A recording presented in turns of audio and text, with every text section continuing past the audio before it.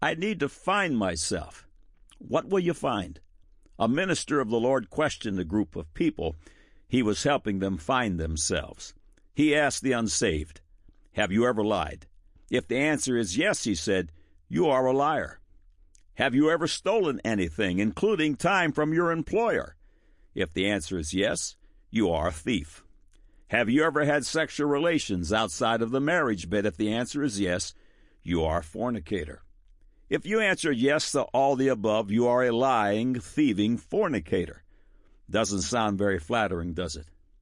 When one really discovers the stark reality of who he is, Romans 3:23 becomes so very poignant. For all have sinned and come short of the glory of God. The bad news is that lying, thieving fornicators do not inherit the kingdom of God. The good news is Jesus Christ stands ready at this very moment to forgive and deliver all those who call upon his name in faith believing. Are you yet to be born again? Are you ready to shed your old nature and become a new creature in Christ Jesus? Do you long to have all your sin and shame forgiven and forgotten, and to have the power to follow Christ? Today is your day of salvation. Today is your day of true discovery.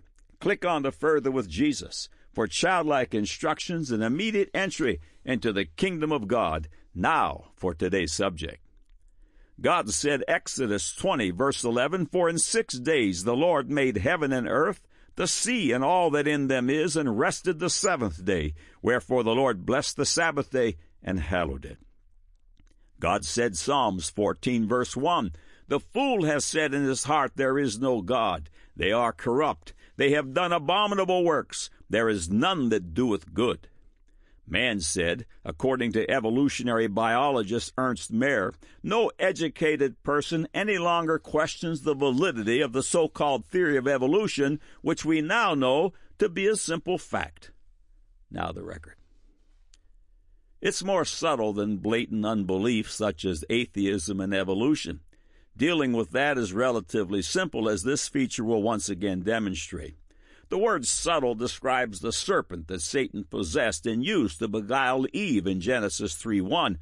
Now the serpent was more subtle than any beast of the field which the Lord God had made. And he said unto the woman, Yea, hath God said, Ye shall not eat of every tree of the garden. Subtle means crafty, cunning, secretly deceptive. Satan didn't challenge the existence of God, nor did he challenge his status as creator. He sowed doubt in Eve's confidence in the inerrancy of the Word of God. Satan added the word hath and the question mark and opened the door to all of life's horrors, and grandmother Eve entered in.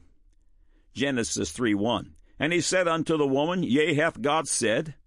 Remove the seeds of doubt, yea, and the question mark, and it reads, Yea, God said, period. Satan sowed doubt, and that's all it took.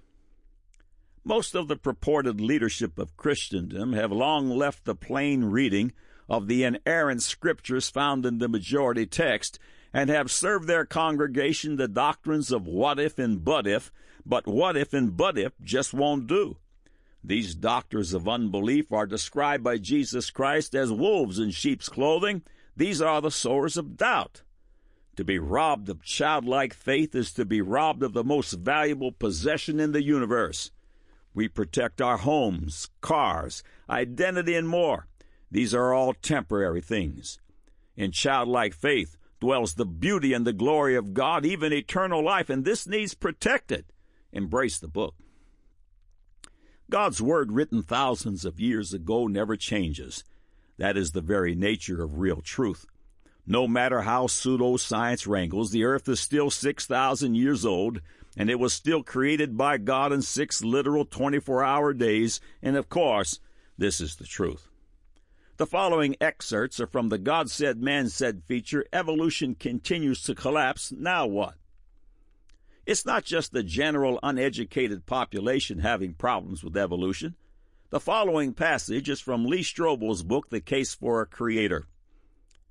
There were 100 of them: biologists, chemists, zoologists, physicists, anthropologists, molecular and cell biologists, bioengineers, organic chemists, geologists, astrophysicists, and other scientists. Their doctorates came from such prestigious universities as Cambridge, Stanford, Cornell, Yale, Rutgers, Chicago, Princeton, Purdue, Duke, Michigan, Syracuse, Temple, and Berkeley. They included professors from Yale Graduate School, the Massachusetts Institute of Technology, Tulane, Rice, Emory, George Mason, Lehigh, and the universities of California, Washington, Texas, Florida, North Carolina, Wisconsin, Ohio, Nebraska, Missouri, Iowa, Georgia, New Mexico, Utah, Pennsylvania, and elsewhere. Among them were the director of the Center for Computational Quantum Chemistry and scientists at the Plasma Physicist Lab at Princeton, the National Museum of Natural History at the Smithsonian Institute, the Los Alamos National Laboratory, and the Lawrence Livermore Laboratories. And they wanted the world to know one thing: they are skeptical. After spokespersons for the public broadcasting system's 7-part television series Evolution asserted that all known scientific evidence supports Darwinian evolution, as does virtually every reputable scientist in the world, these professors, laboratory researchers, and other scientists published a 2-page advertisement in a national magazine under the banner, "A Scientific Dissent from Darwinism." Their statement was direct and defiant. "We are skeptical of claims for the ability of random mutation and natural selection to account for the complexity of life," they said. "Careful examination of the evidence for Darwinian theory should be encouraged." They were not narrow-minded fundamentalists or rabid religious fanatics, just respected, world-class scientists like Nobel nominee Henry F. Schaefer, the third most cited chemist in the world, James Tour of Rice University Center for Nanoscale Science and Technology, and Fred Figworth, professor of cellular molecular physiology at Yale Graduate School. Together, despite the scepter of professional persecution, they broached the politically incorrect opinion that the emperor of evolution has no clothes. End of quote. As Science Digest reported, scientists who utterly reject evolution may be one of our fastest-growing controversial minorities. Many of the scientists supporting this position hold impressive credentials in science. End of quote.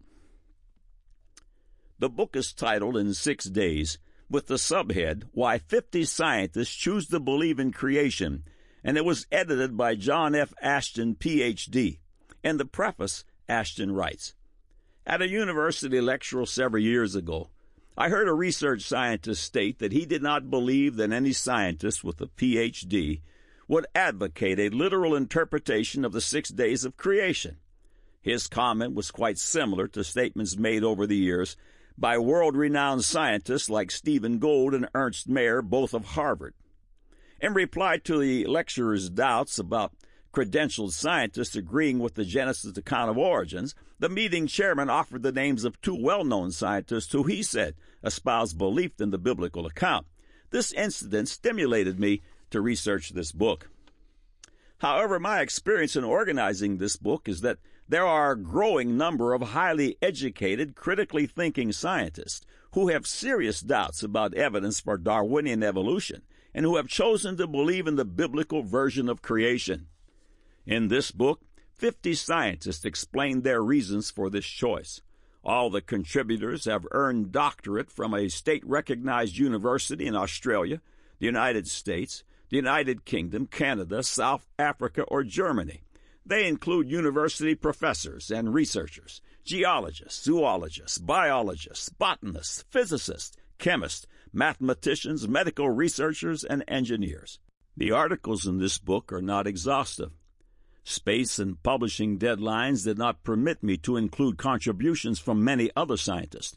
The 50 scientists who contributed to this effort gave their personal response to the question, why do you believe in a literal 6-day biblical creation as the origin of life on earth? No other requirements were specified. End of quote.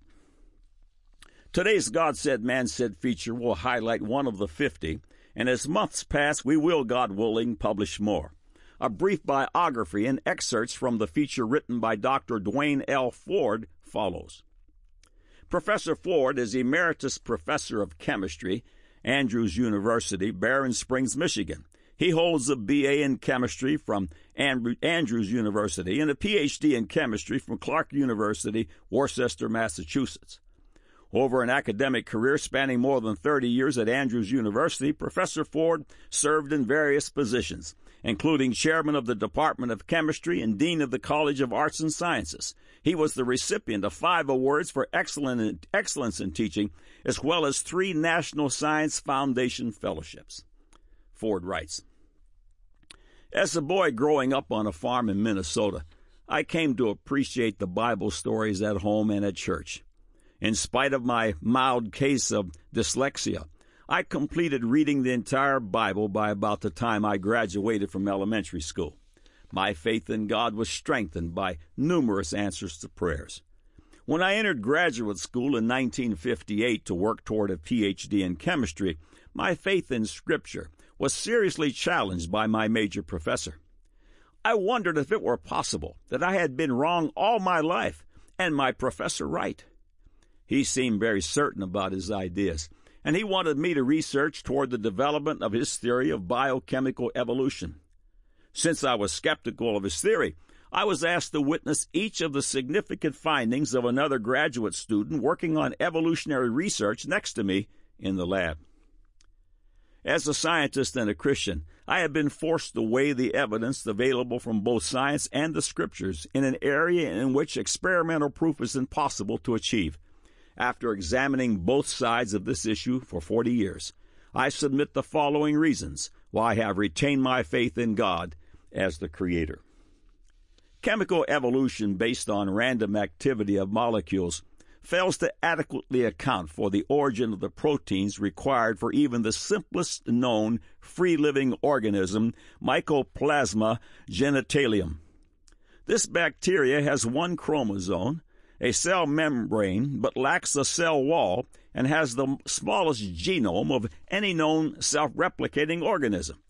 It has 470 genes, which contain an average of 1,040 nucleotide base pairs. This implies that the average size protein coded for by these genes contain about 347 amino acids. The probability of forming by a random assembly method one such average-size protein molecule containing the amino acid residues in a required sequence is only 1 chance in 10 to the 451st power. That's 1 chance in 10 with 451 zeros following. If the Earth were made of pure carbon, it would contain only 10 to the 50th carbon atoms, but more than 10 to the 451st power carbon atoms would be needed in order to make enough amino acids to form the proteins to achieve the probability of producing